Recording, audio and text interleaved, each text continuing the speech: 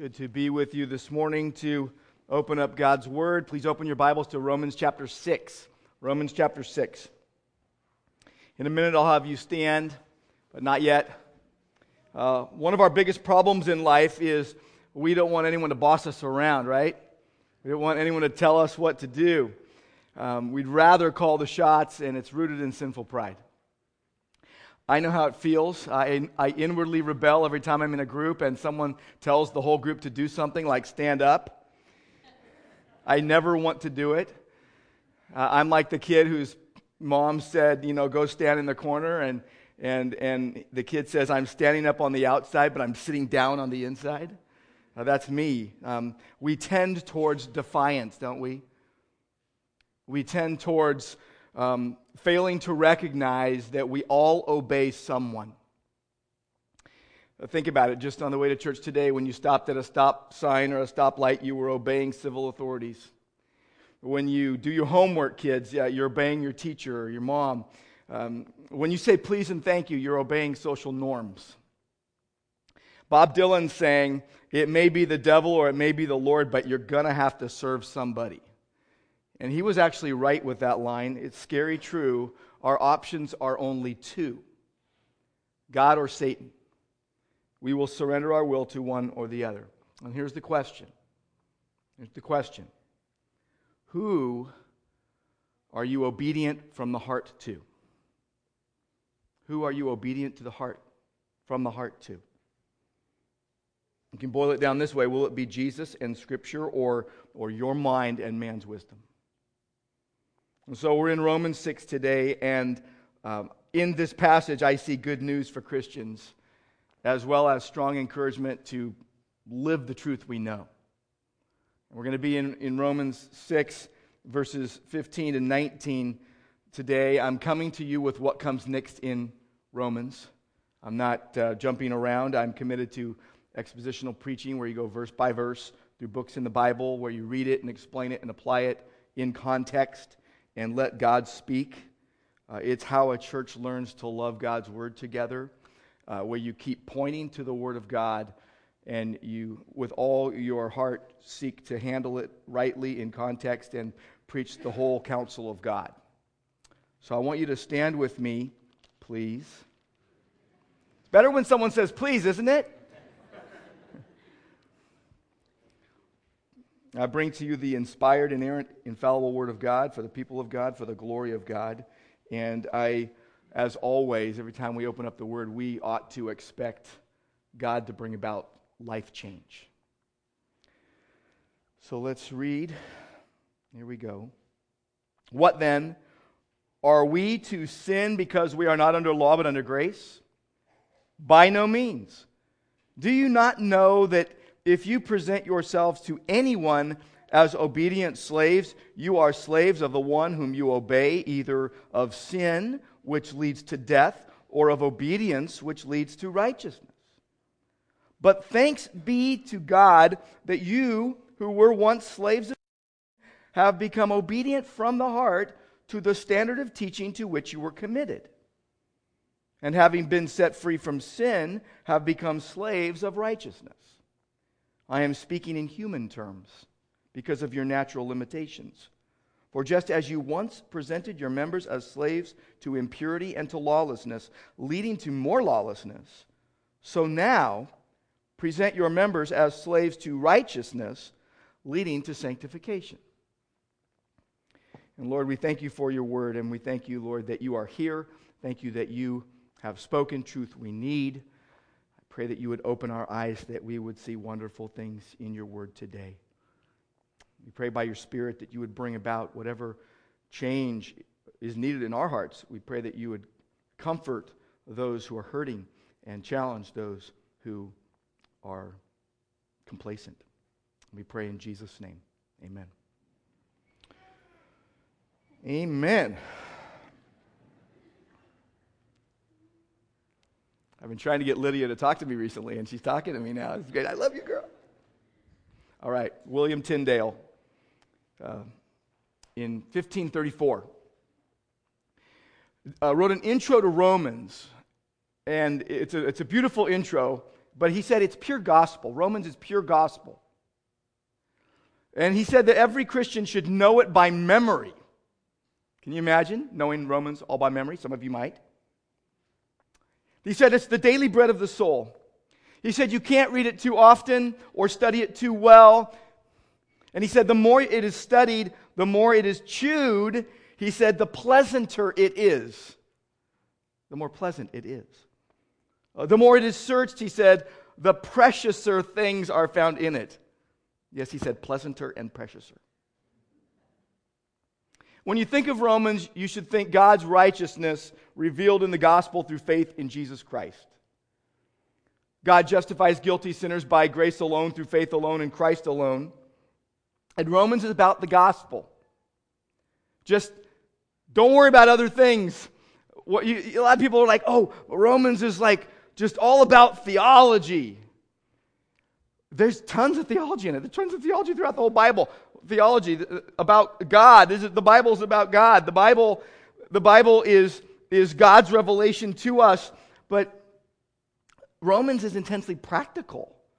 Theology is intensely practical. You should have solid beliefs on which you base your actions. And so it's about believing the gospel, chapters 1 through 4. We've gone through all of those. Basics of mankind's sin and God's provision of the way of salvation. We're in the section of Romans now about resting in the gospel. Romans chapters 5 through 8. Sanctification. The struggles that come with it, and then ultimate victory in Christ. We'll move on into chapters 9 through 11 and rejoicing in the gospel and the doctrines of God's electing grace and His sovereignty and man's accountability. And then Romans ends with chapters 12 through 16, living the gospel, how we are to live based on what God has done in Christ.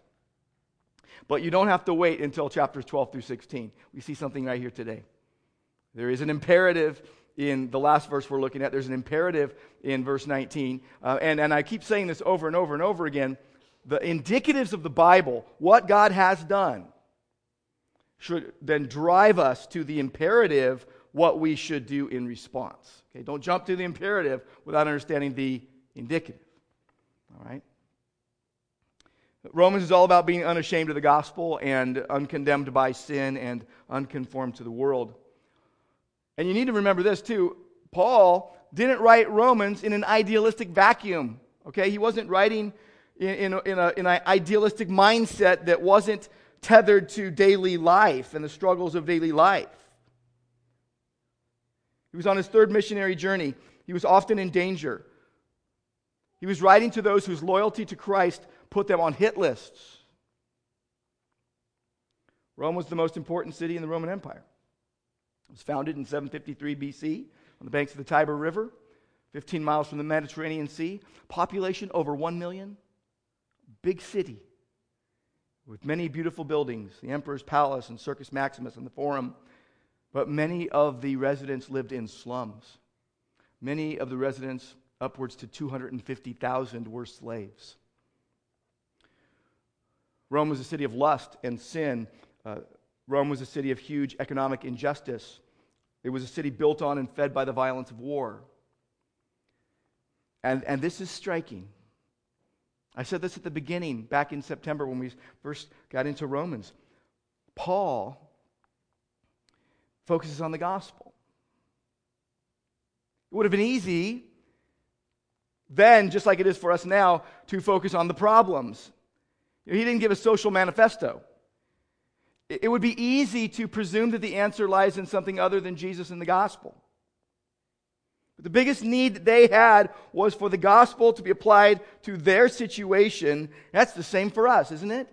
You need the gospel applied to your situation today. Gospel is the only solution for our problems. In biblical counseling, I ask two primary questions. What does the Bible say? Let's start there. I'm doing biblical counseling. What does the Bible say? And how does what Jesus did at the cross transform this? How can He redeem this really bad situation? I want you to see how majestic and glorious Jesus is. So here's what you see today. And it's because of how glorious and majestic Jesus is. God wants us to serve him obediently from the heart. You probably got that from the title of the sermon, right? You probably figured that out when you're walking in. You're like, this is probably going to be about being obedient from the heart to God. I don't know, maybe. God has set those in Christ free to yield to him obediently from their hearts so that they would glorify him. This is what Romans 6:15-19 is telling us. Put yourself at God's disposal. Yield yourself to him unreservedly. Seek Christ's kingdom and his righteousness. Desire his will. This passage starts with a question, just like in verse 1. It's the kind of question Paul is anticipating from those opposed to the gospel. Since we're not under law, does that mean there are no moral standards? Look at verse 15. What then? Are we to sin because we're not under law but under grace? He had just said that in verse 14. You are not under law but under grace. Probably the most misused Bible verse in the Bible to excuse sin. Hey, don't tell me what to do. I'm not under law but under grace. Misunderstanding. What then? Are we to sin because we're not under law but under grace? His answer, just like in verse 1, by no means. You're crazy if you think that. You're wrong if you think that. There are moral standards, is what he's saying. There are absolutes. You are no longer under law as a condition for acceptance with God. You are now under God's grace, the freedom in Christ. You're justified. You were instantly declared righteous. You're positionally sanctified. But now you're in the process of being progressively sanctified and growing into the reality of your position in Christ. Seated with Christ in the heavenlies, but slugging it out here on earth. Hopefully not literal slugs. The kind that crawl and the kind that come at you. The question and answer on the table, Paul goes on now, and he's talking about growing in holiness. He's talking about sanctification. He's reminding his readers of their past slavery to sin and their new slavery to righteousness. He wants them to live in submission to their new master, the Lord Jesus Christ. He doesn't want them to be entangled with the sins of their former life, that because sin had no longer any claim on them, no longer any power over them. So this passage breaks down nicely in its context. Three points. Verse 16, you're going to serve someone. Okay? In general, you're going to serve someone. You're going to be a bondservant to someone. Secondly, in verses 17 and 18, you have been set free in Christ.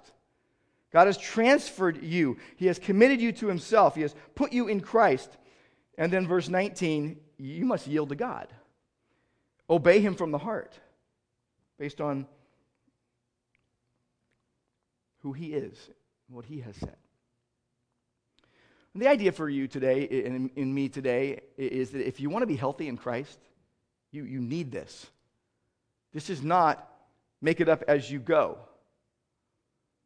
This is more like paint by the numbers, all right? God has marked it out.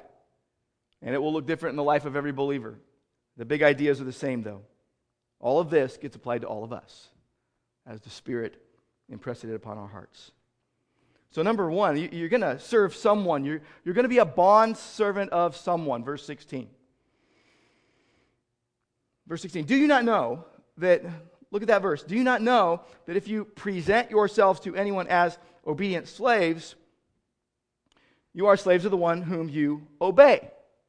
So either of sin, deliberately, which leads to death, or of obedience, which leads to righteousness. You are obeying. That literally means to hear under another person, to be a subordinate, to listen attentively, to conform to their commands and their authority, and to listen up and obey them, to comply, to submit, to obey their advice. It's mostly used in the Bible of God, of obeying God, but here it's like you're going to obey whoever you submit yourself to.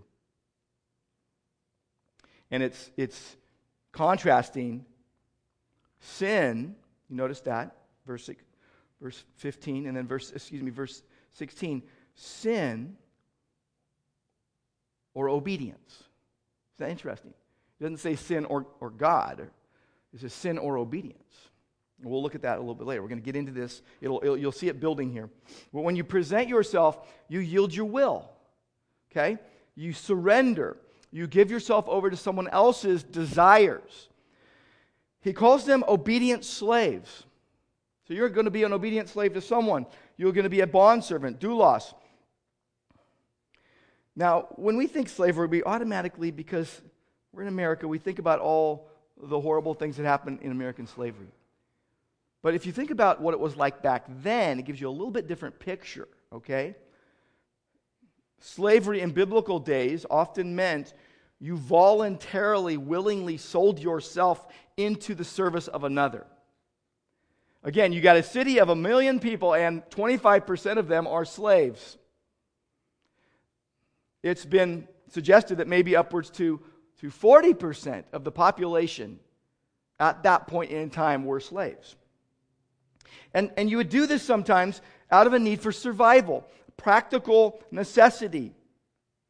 So a lot of people chose to be slaves. I know that sounds weird to our American mind, but the picture would have been clear to them. You present yourself to anyone as an obedient slave. You're a slave of the one you obey. But the point getting made here is there's only two options in the realm of the Spirit. There's only two options in the spiritual realm: sin or God, Satan or God, sin or righteousness, sin or obedience. You're slaves to the one you obey. Again, sin leads to death, obedience leads to righteousness. And what this is telling us is what we know, and what we know after the fact many times, that sin essentially hems you in. It paints you into a corner where you can only see sin and its pleasure before the kickback, before the double whammy hits and you realize you've been deceived. But then he says, but now, in the best possible way for a Christian, something great happens. God hems you in with a hedge of protection. Paints you into the corner of divine truth, which is the most freeing thing in the world, and it basically opens it all up for you. You're either going to be a slave to sin or slave to obedience and righteousness. And what we're going to see in verse 17 now as we move into that is it's based in the heart. It's grounded in the heart, the command center of your being, the headquarters, the home office. The part of you that thinks and wills and makes decisions.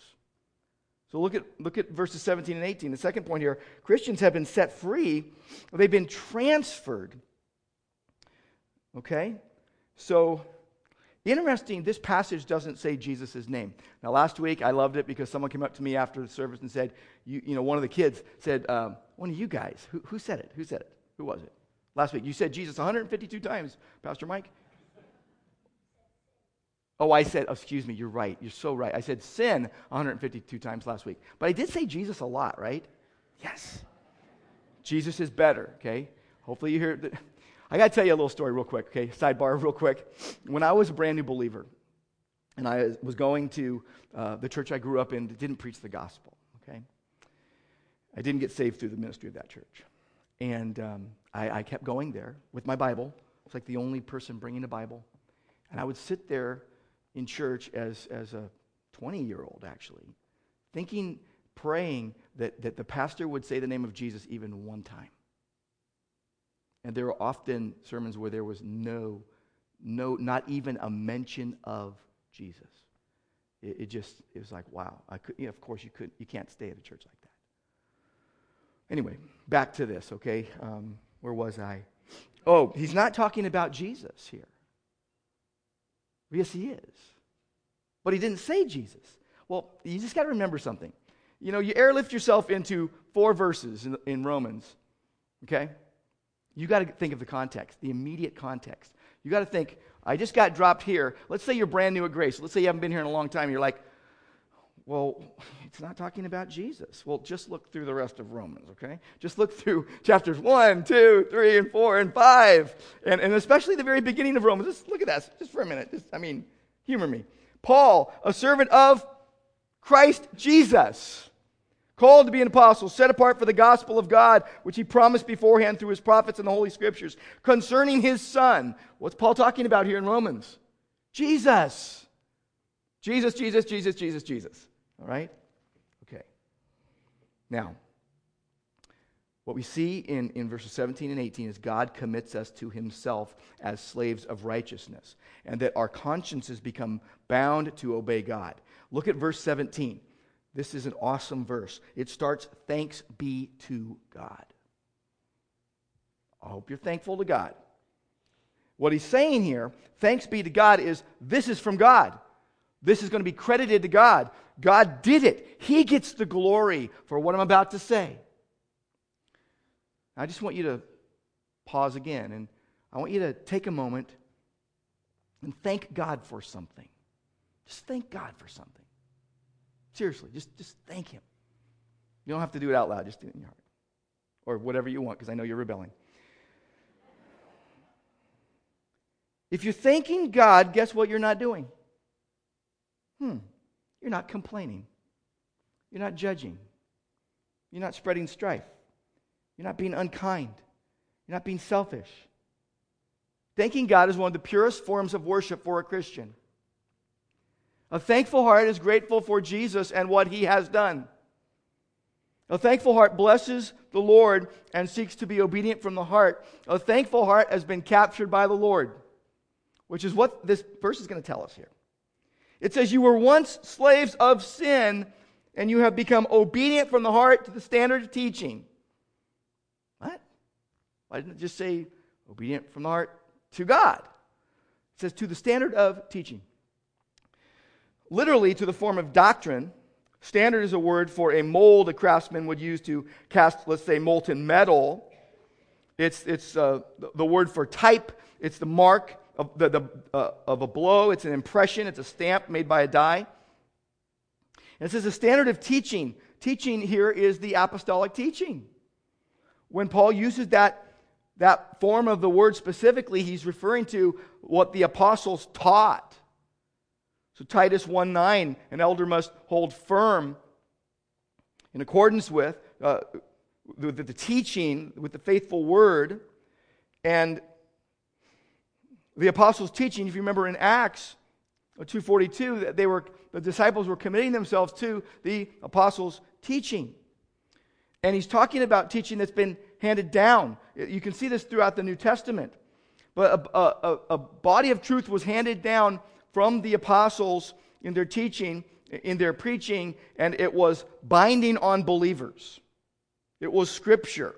And it was in context with all the written Scripture at that time, and it was new revelation at that time. It was before the canon of Scripture, before the collection of Scripture was closed and was set, and we got the how many books in the Bible?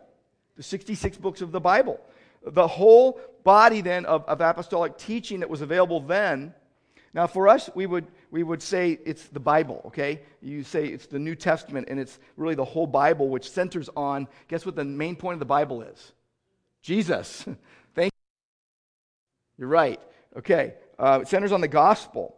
But it says here that the teaching to which you were committed. I read that and immediately I think, yeah, I'm committed to it. I'm committed to it. A lot of you are committed to a lot of things. You're like, I'm committed to this. I'm committed to the teaching. You're like, I'm here at church because I'm committed to hearing the word preached and all that. But let's look at this phrase. It's not what this phrase is talking about. It's talking about the exact opposite. You didn't commit yourself to anything. This is what it's saying.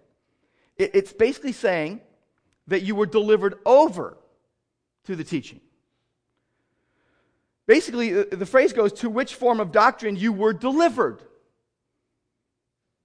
You were committed, okay? Like, I'm going to commit you to this place, and I put you there. I committed you there, okay? It's not about you being really committed. It's the idea of God being committed to your salvation and sticking with you. You were committed. You were handed over. It says you were committed to the teaching, the preaching and teaching of the apostles that was passed on to these Roman Christians, what God had committed them to. So they were now following Jesus and the Word of God. It's a package deal. With the living Word, you get the written Word, and you can't separate them. A lot of people are like, I follow Jesus. But they don't follow the Bible. There's a problem there. The teaching, so it would include the apostolic message that Jesus is the Christ, the Messiah, delivered for our sins, rose, buried, rose on the third day, ascended to the Father, and returning. That we are to respond in faith and repentance, and as in 1 Corinthians 15, when he says, I gave you this of first importance, the gospel, Christ died for our sins according to the Scriptures and all that, that everything gets now defined around this first importance truth. So the idea here is that God presses His children into the mold of His truth. If you're a growing believer, you have a deep desire to know and obey God's Word. It's a desire like a newborn baby has, as 1 Peter 2:2 says. A newborn baby has a desire for its mother's milk, and a growing believer has a desire for the Word of God. And they know their life depends upon it. Move on to verse 18. Having been set free, that means you're now exempt from sin's liability. You've become slaves of righteousness. This is about serving God's purposes rather than Satan's purposes. Next week, we're going to, actually in 2 weeks, we're going to look at the outcome of all this. What does this get you in the future? What does this get you? We'll see that. But here what we're talking about is good slavery to God, not the bad human issues of slavery or the connotations, none of the bad things of human trafficking or human mistreatment of other humans, nothing like the abuses of the American slavery we knew. About slaves of righteousness, in the best possible way. What does this mean to be a slave of righteousness? It means you present yourself to God by submitting yourself to Him and to His will. He is good. His purposes are good. He can be trusted with everything on your heart. He works for His glory and your good. He's working all things together for good to those who love Him and are called according to His purpose.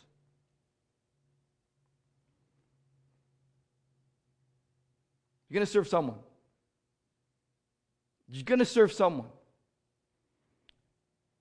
And you need to know that you need to be obedient from the heart to what you have been committed to, what you've been put into. And then look at verse 19. I'm speaking in human terms because of your natural limitations.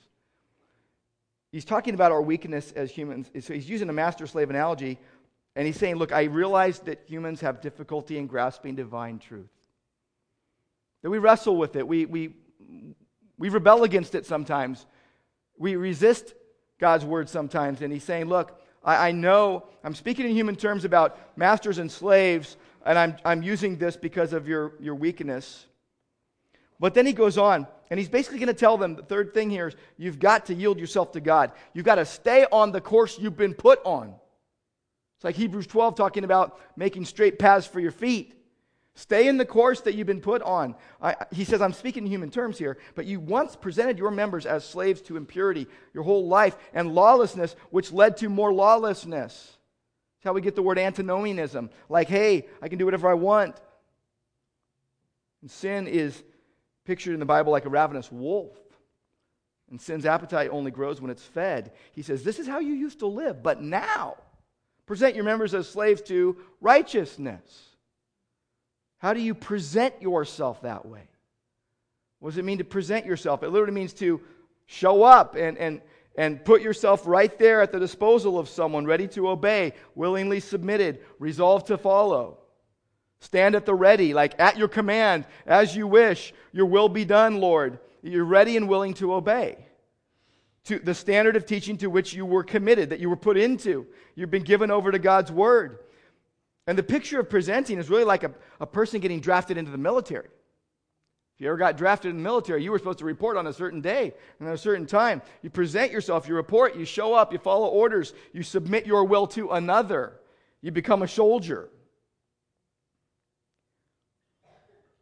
The imperative command built on indicative truth here. We need to present ourselves to God. In other words, put ourselves under His will. Now, I want to go back and tie this together because verse 17 I think is really the epicenter of this passage.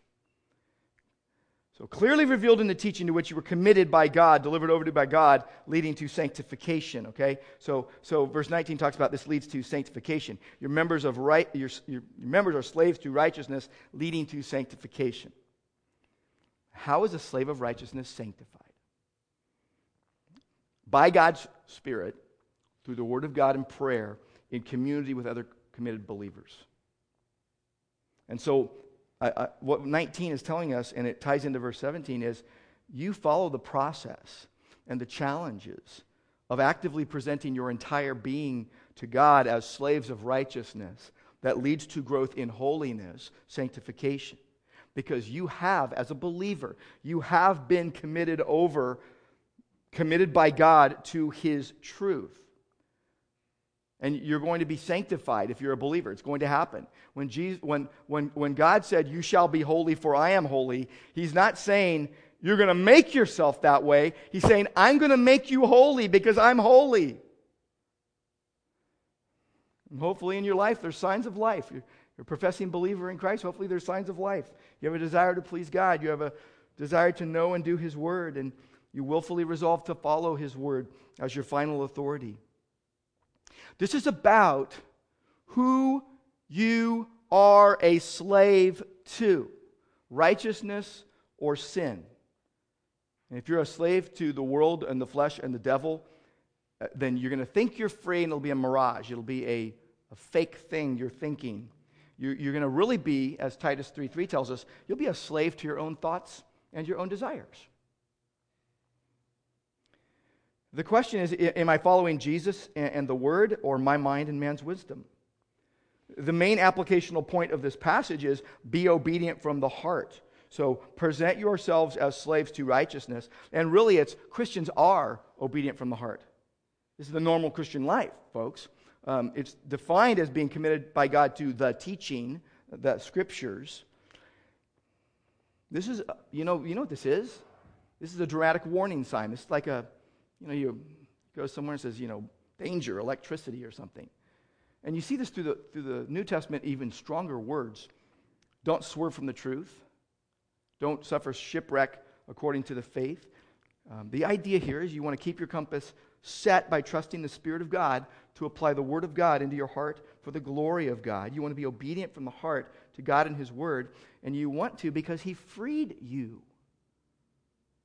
So there's this imperative in verse 19, like, present yourselves to God. You've been committed to the teaching that you have followed, the gospel, the Word of God. Stay there. Abide in that. Don't go looking for something else. The objective Word of God, not your feelings, not your subjective feelings, must be your compass. God committed you to His objective Word. He delivered you over to it. So it should affect your home life. It should affect your marriage and your singleness and your decisions and your morality and your work and your entertainment and your activities. It should affect the way you present yourself to other people. It should affect your motives, your thoughts, your words, your actions.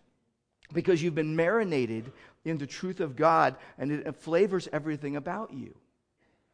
You take on the essence of God's essential Word. You consider Jesus and Scripture your final governing authority. It is a governor on your goals. It is a limiter on your life. It is a silencer of your selfishness. It is the most freeing thing ever, and you've got this built-in, Spirit-indwelt constant reminder, a constant companion, the Spirit of God, impressing the objective Word of God on your hearts so that you would be and continue to be obedient from the heart. Remember, Paul says, I am thankful that God did this in your life. And you have, do you notice, go back to verse 17, you who were once slaves have become obedient from the heart to the standard of teaching to which you're committed. He's talking about real people that he had never met, but he longed to meet, and he had heard about their testimonies, and he's like, you are being changed by God. You were changed by God, and he continues to change you. You don't stay static. Paul in Acts 20, verse 32, he's speaking to the Ephesian elders, and he warns them, like, don't become savage wolves, but shepherd God's flock instead. He says, I commend you to God and the word of his grace, which is able to build you up and give you the inheritance among all those who are being sanctified. God and his word. That's what they're commended to. They're commended to the lordship of Christ and the sufficiency of Scripture. Romans started in Romans 1, in verse 2, it says that the gospel was promised beforehand. It was written beforehand. This is what they've been put into, is God's plan for people. Follow him and follow what he says. Proverbs 3, 5, and 6 is a verse that everyone memorizes, right? Trust in the Lord with all your heart and do not lean on your own understanding. In all your ways acknowledge him, and he will direct your paths. We should not consider our own thoughts our ultimate authority. We too often are the authority. Our favorite author might be the authority. Our favorite blogger might be the authority. And this is saying, no, the Lord must be your authority. Psalm 19 tells us, the law of the Lord is perfect. It converts the soul. Testimony of the Lord is sure. It makes wise the simple. The precepts of the Lord are right, enlightening the eyes. And it's all these words for names for the Word of God. Psalm 19 is the same kind of way. Psalm 19, you want to boil down Psalm 19, the longest psalm in the Bible, you know what it is? God's Word is everything you need. It endures. Isaiah 40, verse 8 says, the grass withers and the flower falls off, but the Word of our God stands forever. Man's wisdom, our thoughts, temporary. God's Word, eternal. You know, I think sometimes when I meet certain Christians, I think they think that the Bible is a side dish. It's the main dish for the Christian life. So if you want to be a Christian on point, you want to be a Christian who is presenting themselves to God again and again and looking for his marching orders and sticking very closely to what the Word says, doing what it says both in the micro aspects of life and the macro aspects of life. Both in the general things that it says and the specific things it says, and that you would be obedient from the heart, that you say, I love Jesus because he first loved me. I want to obey Jesus because he rescued me from sin. If you go over to Colossians chapter 3, verses 15 and 16, you can illustrate this as well. In verse 15, let the peace of Christ dwell. See that? Let the peace of Christ dwell in your hearts, in which you were called in one body, and be thankful. Verse 16, let the word of Christ dwell in you richly, teaching and admonishing one another in all wisdom, singing psalms and hymns and spiritual songs with thankfulness in your hearts to God. Whatever you do, do in the name of the Lord Jesus, giving thanks to God the Father through him. So you're going to be a slave to God or a slave to unrighteousness. Unrighteousness is kind of like quicksand. None of us have ever been in it, but we saw it on Gilligan's Island, and we know it's really bad. It's like a riptide. I've been in one of those. I had to get rescued by a lifeguard as an adult. But unrighteousness is sticky. You're tempted to lie and to cheat and to steal and to be unfaithful and to deceive someone. What you need to do here, if you're going to present yourself to God, is fight with all your might, the power of God working in you to stay on course. And you're going to need your brothers and sisters to help you. This is about knowing God and loving him so much and being guided and governed by his will and his word. And you know what's going to happen? I'm just going to say this. You know what's going to happen? You will have professing believers who do not love or obey Christ in Scripture, and they will avoid you. And they will see you as a caveman, $2 bill, obsolete Bible freak. Well, $2 bill, last time I checked, is still worth $2. It's not obsolete, it's still in circulation. People actually open up their Bibles. People like you, people who I know and love. You open up your Bible and you say, wow, God said this. I'm going to do that. This is not weird fanaticism. This is biblical Christianity. This is basic Christianity. You keep loving Jesus and the Word of God and keep loving people and taking the high road. But it boils down to a question of authority in your life. Who will you obey? Remember what we saw before. Sin no longer has dominion over you. It is not your master anymore. There is no jurisdiction in your life unless you open the door for it. Jesus is your master. You do not have to obey that thought in your head. You obey from the heart the biblical teaching you receive, and thank God for it. Jesus said, if anyone loves me, he will keep my word. You will serve someone. You will serve someone. If you're here today and you don't know Jesus, I got to ask you, do you know Jesus Christ? I'm talking about Jesus here. Do you know Jesus who loved you and gave himself for you? You don't become a Christian by your family or your achievements or your worthiness or your status or your money or your doing of any good deed. It's only by the sheer grace of God in Jesus Christ, who purchased salvation at the cross and shed his blood in the place of lost sinners so they might be saved. For God so loved the world that he gave his only begotten Son, that whoever believes in him would not perish but have everlasting life. Do you know this Savior? If you don't, come to him today. Turn from your sins and obey Jesus by believing him. You're going to serve someone. But believers have been set free in Christ. God has transferred you, committed you to himself, put you into Christ, set you free from slavery to sin to be obedient from the heart to the truth. And so you must present yourself to God. You must present yourself to God. Nehemiah, I was reading that the other day, and it said that the good hand of my God was on me. I love that. I looked it up, and I'm like, what does it mean that the good hand of God is on you? It means that God's invisible sovereign hand, providentially leading, guiding, protecting, and providing, is upon you. And I want to close with a story that I heard recently, and I'm going to retell it, and I hope I don't mangle it. I recently heard Steve Lawson tell a story of William Tyndale's life. William Tyndale lived from 1494 to 1536. At the end of his life, he was hung, and then he was burned, and then he was blown up. He was 42 years old. All for being obedient from the heart to the teaching to which he had been committed.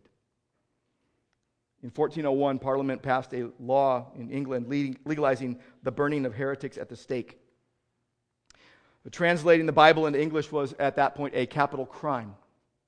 So was the teaching of the Bible in English. It was a crime worthy of death in their minds. And as Tyndale came onto the scene in England, England was enduring a dark night of spiritual ignorance and darkness. Hardly anyone knew the Bible. There were about 20,000 priests in England, but it says they couldn't even translate one phrase of the Lord's Prayer. They didn't know the word. And even possessing a copy of a few of the hand-copied Wycliffe Bibles that you could get your hands on could get you killed. Tyndale's passion was to see the Bible translated into the English language. You have God to thank for a Bible in your hand right now, and you have God to thank for using Tyndale to get it printed in many ways. In 1520, he comes onto the scene. He says, I want people to have a Bible in English. He's an Englishman. And so he translated the Bible into English, and he found a printer in Cologne, Germany, who was willing to risk his life, and he translated Matthew chapters 1 through 22. But there was a raid on the building, and he had to go somewhere else for refuge. So he went to Worms, Germany on April 18, 1521. He found some sympathizers on the Rhine River, another printer willing to risk his life. There was an ample paper supply there. It was a major river. And so to England and Scotland, these printed New Testament translations in English would go. In 1526 was the first shipment. 3,000 Bibles hidden in bales of cotton, small pocket-sized Bibles. He did the Old Testament next, Genesis to Deuteronomy. He did the Pentateuch first, began to standardize English language and grammar. It wasn't until 1703 that there was the first English dictionary. So he basically kind of set the grammar and the language. At this point, though, people started hunting him down to kill him. Tyndale couldn't be found. No one could know what he looked like. He had 4 different portraits painted of himself, of his presumed likeness at Oxford and London in the portrait gallery. Because he didn't want to be recognized, he had to remain anonymous because they would kill him for doing this. For doing what? For being obedient to the teaching that he had been committed to and wanting that in the hands of people so that they could know Jesus and grow in him. There was a shipwreck on the Rhine River. Genesis through Deuteronomy was lost, but he didn't give up. He went back to Germany and he started over with Genesis 1:1. In 1529. In 1530 it was published, and then he did Joshua through 2 Chronicles, then he did Jonah. And then people started writing letters to Tyndale. Henry VIII says, "Return and I will pardon you." King of England promised to appoint someone else to translate the Bible into English. Tyndale wouldn't do it. He didn't trust him. It was a trap. But he had this precise, rigorous translation from the original languages. He did 2,000 to 3,000 edits. He worked hard. In 1534, the third edition, 1535, the third edition came out. This was the glory of his life. In England, there was a wealthy man who gave his fortune to his son, Harry Phillips. Harry Phillips did not put it in the bank. He was a fool. He gambled it all and lost it all, and he was deeply depressed. And the Bishop of London went to him and said, "You find Tyndale and have him killed, and I will repay every shilling you lost." And so he got on a ship, and he goes to Belgium, and he goes to Germany, and he finds Tyndale, and he befriends him. And Tyndale is a kind-hearted man, and Phillips arranges an ambush in a dark alley, and he's arrested by guards. But praise God, John Rogers, the first martyr of Bloody Mary in 1555, finished Tyndale's work. But when Tyndale was captured, he was taken to the Belle-d'Or Castle 6 miles from Brussels. He was there for 500 days. There was a religious trial. He was charged with heresy. He taught justification by faith alone in Christ alone. He taught that the human will was bound in sin. He was obedient from the heart to the teaching to which he was committed. He was a priest in the Catholic Church. They cut his hands with glass. They took his robes. They turned him over to the civil authorities. They condemned him to be executed on October 6, 1536. They set up spectator stands. They brought him to the execution stake. They lit the fire, and he cried out, "God, open the eyes of the King of England." They hung him, they burned him, and they blew him up in pieces. He never married. He was never buried. He had nothing left.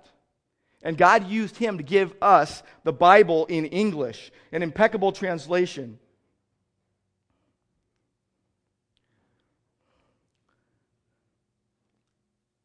Do you love Jesus?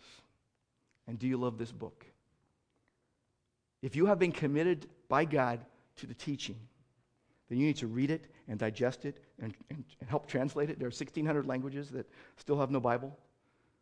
Love it and obey it, because it is God's revelation to us. Are you obedient from the heart to God and His Word?